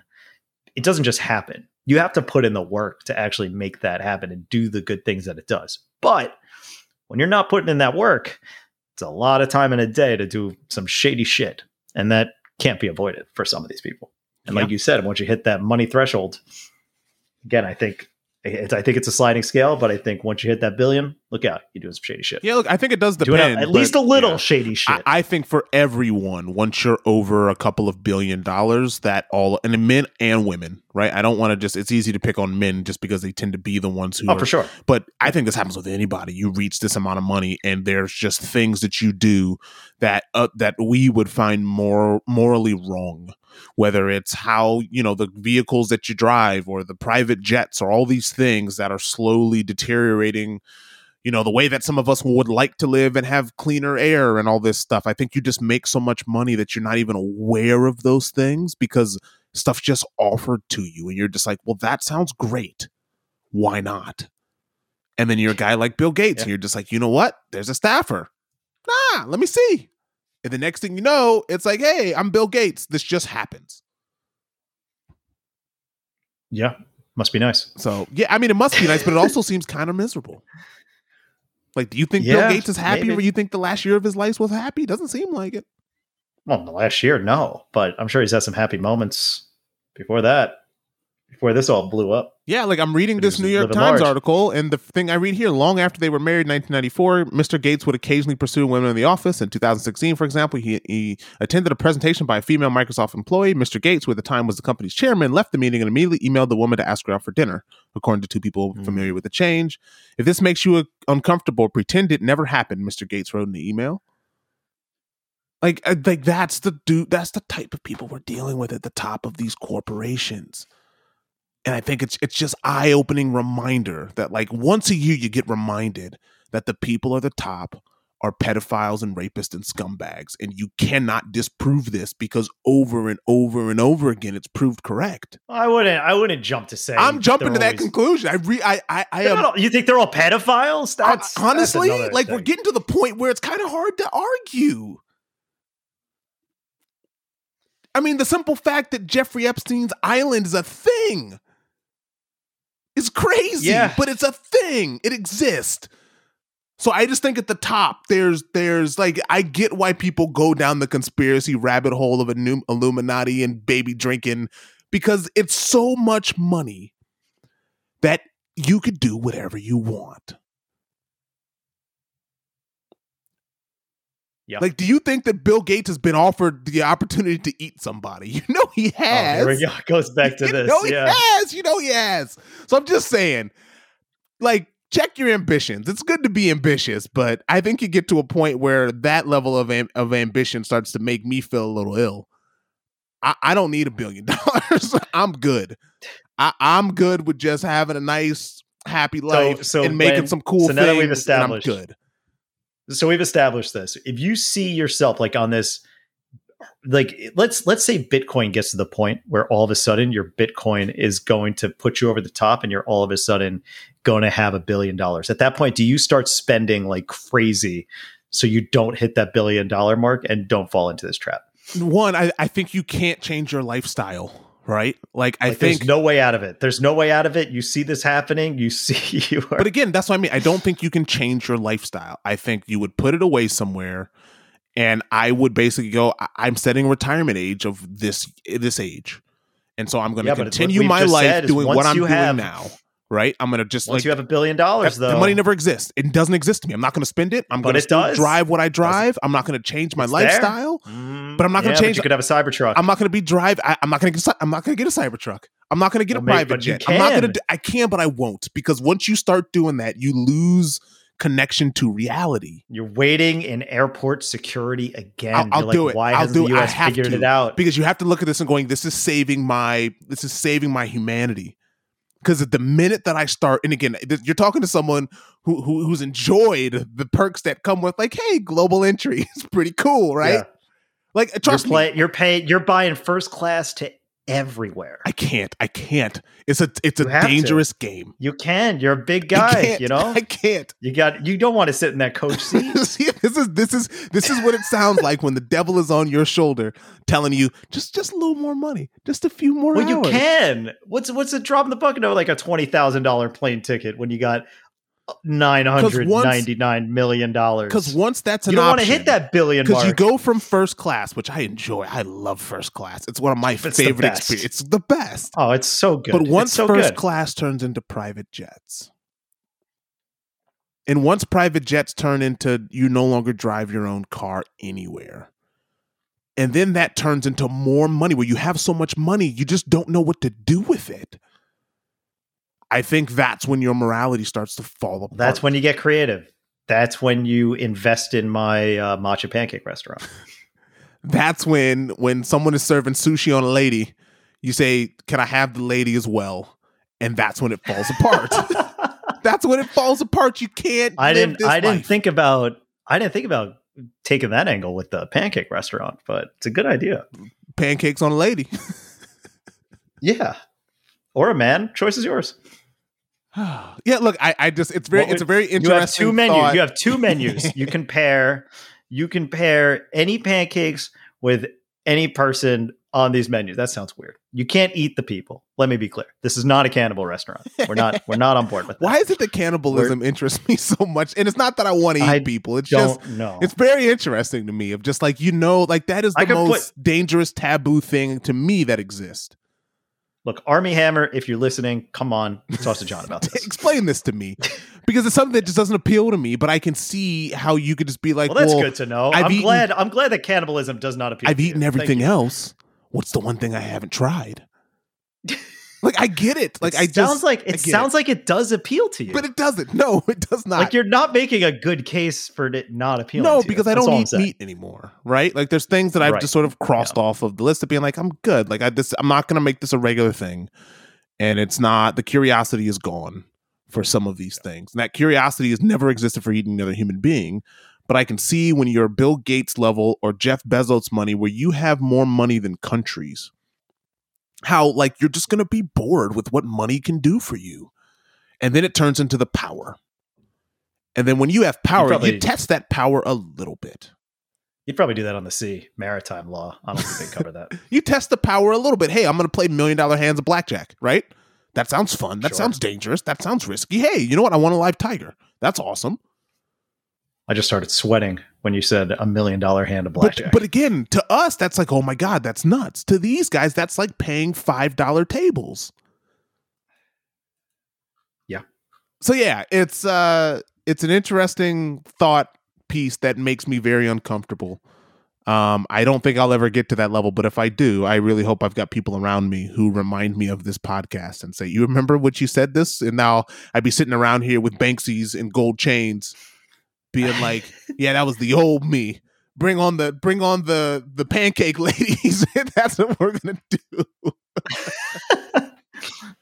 do. Awesome. All right. Enough of that shit. Let's move on to a little reddish, bluish, blackish, Jewish. Start off with a bit of a small question. Who's older? Rachel Weisz, I think that's how you pronounce it, or Paul Giamatti? I don't know why I thought about this one, but the women are hard. Yeah. They're hard to figure out age. Especially her. I don't know why. Yeah, I don't know. Well, you got two options. I'm going to say, because how old is Daniel Craig? Have we played this game yet with that? Because that's a great question as well.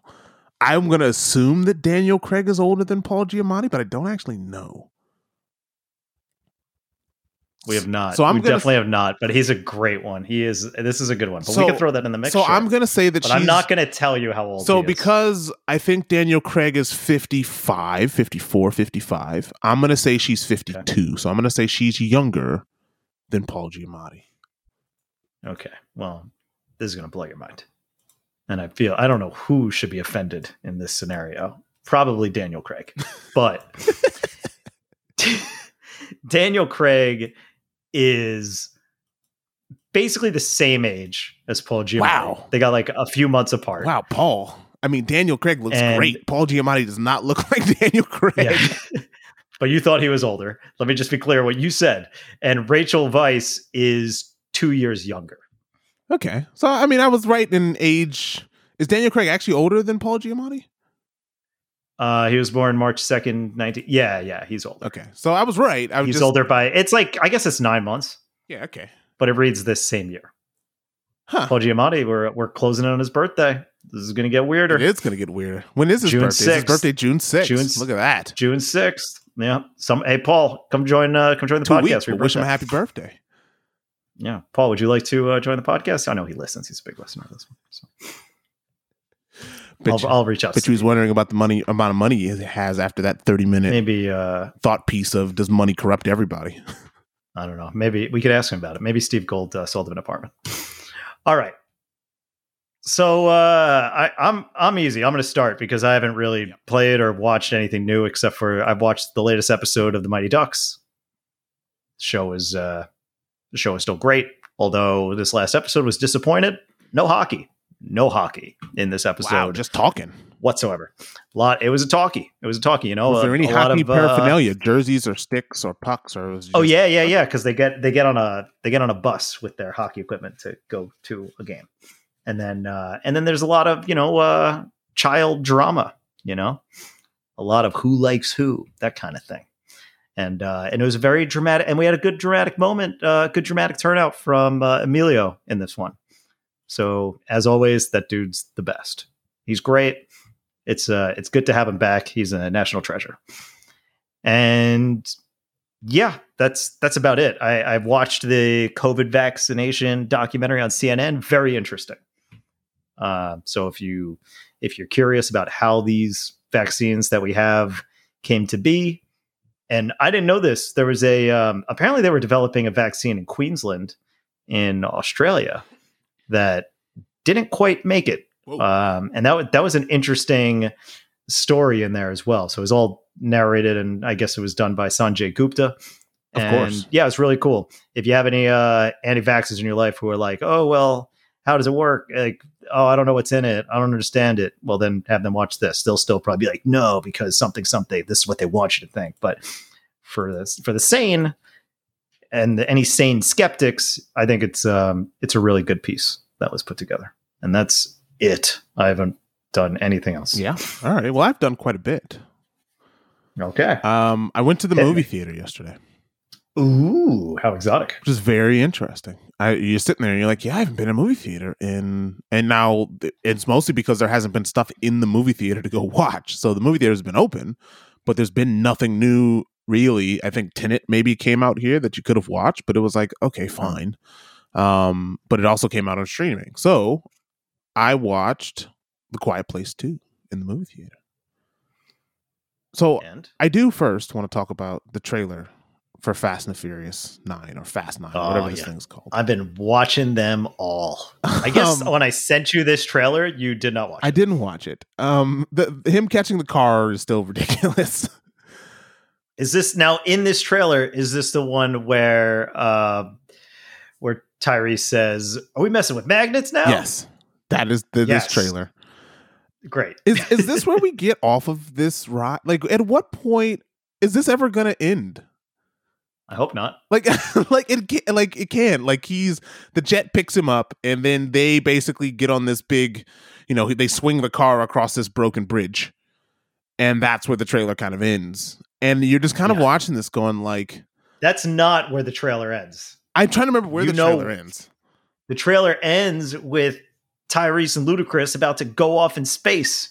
Oh, yes, with some makeshift spacecraft. That is, and we don't know what that's about, but I'm really excited to find out. So I just don't. I was watching this and just going like, look, these movies are fun, but at what point are we past ridiculous at this point? Do you think?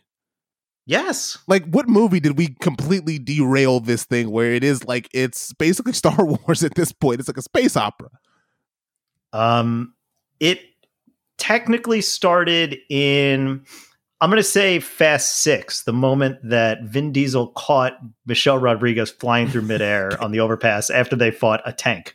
That's when we went from, all right, we're having fun, to, okay, anything's on the table. These people are superheroes. Because Vin Diesel stopping a car with his body is pretty ridiculous. Well, like the car, he's standing on top of the car, right? He's standing on the car as it's sliding, and the other car flips up in the air, and he puts his hands up and he stops the car. Oh yeah, that does happen. Yes, I remember that in the trailer. But I also love that they're releasing like 3+ minute trailers for this movie. That's not the first trailer. Also, they showed Han is back, which is great. Don't know why or how, or if they even will explain it. I hope they don't. I hope they're just like, he's back. Cool. Great. Helen Mirren's back, but none of the kids of the Shaw family are back because there's still that beef going on in the background because of Hobbs and Shaw. Yes. So that's a lot of fun too. This is, I said, I expect great things from this movie. Oh, man. And I believe they shot 9 and 10 back to back. Of course they did. So look, I'm going to watch it. I'm going to watch it. I just don't know at what point do I get off this train, because I feel like we're dangerous. You shouldn't. Never. Look, to me, 7 still, I think, one of the best movies ever made. Furious 7, it's unbelievable how great a movie that is. You worked on it, of course. I did, right? It's weird. It's super weird. All right. So But that's the movie. Don't forget, the most unrealistic thing. This is a movie where they drop the cars from the plane. This is the one where they jumped a car from one building to another, and then that building to another one.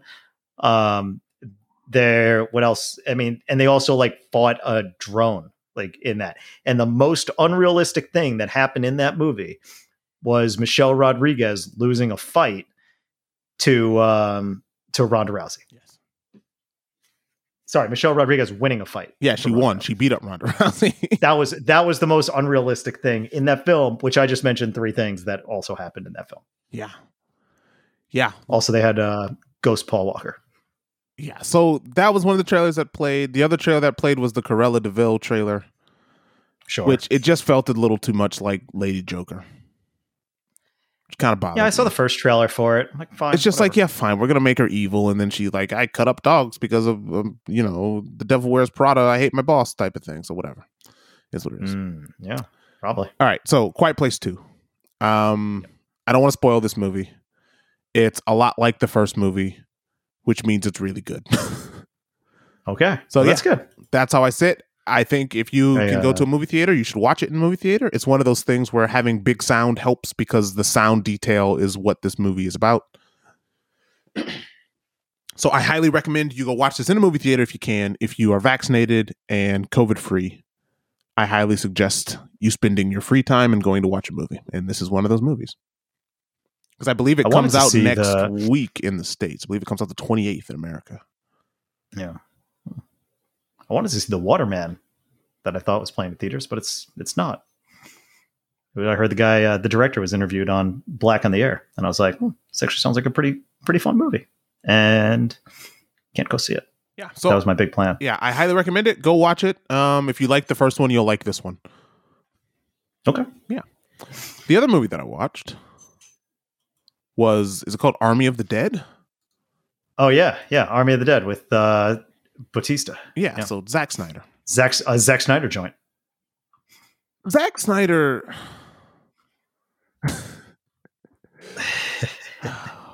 I don't know what to do with Zack Snyder. I don't know what to mentally do with his existence. Because you're a fan. You're a big fan. It's like kind of Michael. He's just kind of Michael Bay, but not. I don't know. It's hard to explain Zack Snyder for me. I get why people don't like this dude and his Bay. Is he? Because I don't know if he is. He is. Bad Boys 2 is a masterpiece. Some would say 300 is a masterpiece. Yeah. Sucker Punch, not a masterpiece. But this movie is it's way too long. What is Zack Snyder can't seem to make a movie under 2 hours. And he's, again, like, it's hard to tell whether or not this guy he's a masterful director and cinematographer or just a meathead. Like, it's hard to tell. Like, what is he?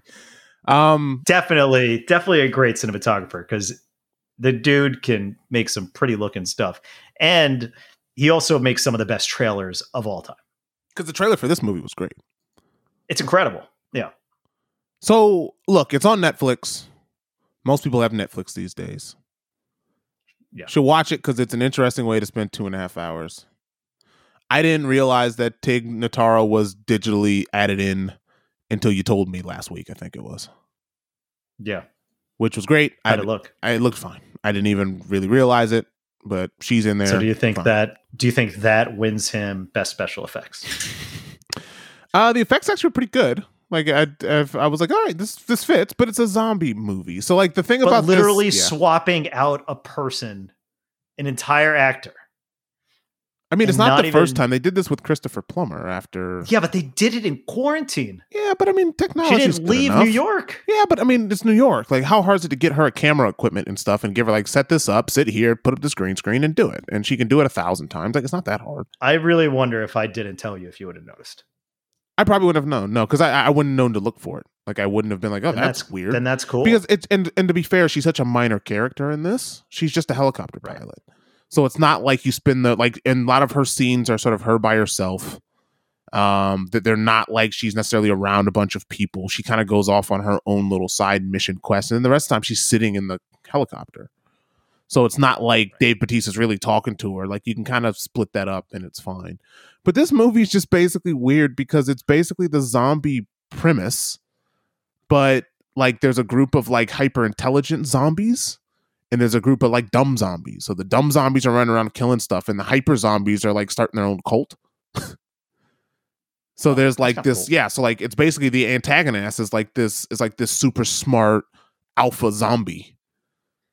And he wears a helmet because then you can't headshot him, right?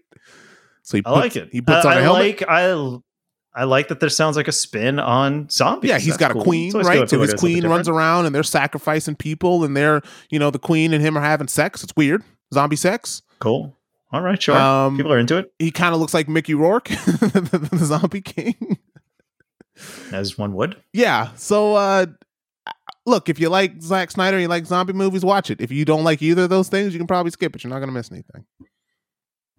Fair. It's a perfect recommendation. I guess it's exactly what it says on the box. Yeah, it's exactly what it says on the box. Like I'm looking at this artwork, and it's Army of the Dead. There's bullets and diamonds and a skull and rings and always bet on dead. And it takes place in Vegas. And it's just like, yeah, it's a Zack Snyder movie. Great. How do you feel about Dave Bautista in the title role? Is he a good leading man? He's just playing. He's playing the dude from Guardians of the Galaxy, just with less jokes. Okay. Which is about what you expect from Dave Bautista, right? I don't expect much more. That's what he is. Worked for me. I would expect him to be, I guess not The Rock charismatic. Oh, he's not as charismatic as The Rock, but he's also bigger. That's true. He's a beefier dude than The Rock. The Rock he's big, but Dave Bautista's a giant dude. Yeah. Yeah, he is. Yeah. I remember him as, he went the whole movie of Spectre without saying a word. And he gouged at least one dude's eyes out. Yeah, so that's kind of what you expect, and it's fine. I think he does good. I think the movie is fine. I've got no need to watch this again mostly because it's too long. It's 2.5 hours. So, and this movie is it's a movie that they've been talking about since Dawn of the Dead, right? I'm talking about this movie forever. Yeah, well, that's how Zack Snyder started. He started with so this is kind of in his wheelhouse, but it's it's the over speed ramps and slow motion and blood flying through the air, and like it's Zack Snyder. It's 300, but with zombies. So okay, that's what it is. Cool. One last thing, I was going to ask you about this. If you've played Subnautica.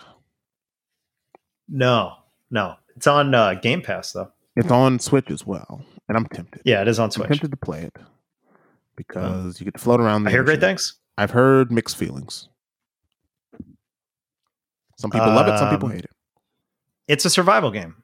So if you're into that kind of thing, I guess the second one has more direction than the first one. So there's Subnautica, then there's Subnautica Below Zero. It just came out. And Below Zero is the sequel. Yes. Yeah, and they're both on Switch. So if you want something with a little more direction, I guess just jump into the sequel. I don't think there's any, because the first one, I don't think there's any story or anything like that. But I guess it's kind of surprising. Like you diving underwater. I mean, it might be for wheelhouse. It also might spook you out if you're one of those people who are afraid of what's under the water. I am. Because I'm terrified that's of killing what's in you. the ocean. So, but it's a video game. Right. But, that's the kind of thing that you're into. Then give it a shot. Let me know how it is. I started playing. I finished Borderlands, the original. So I was like, all right, what do I want to play next? Mario Golf isn't out yet. So what do I do?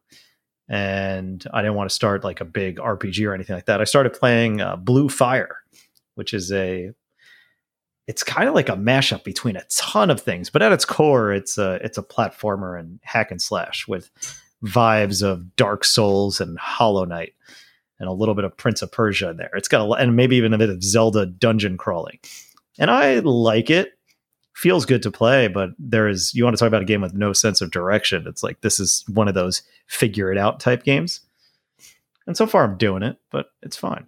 But it's Subnautica. I did think about that as well, but it's also a genre that I never really get into because I like those games that have more direction.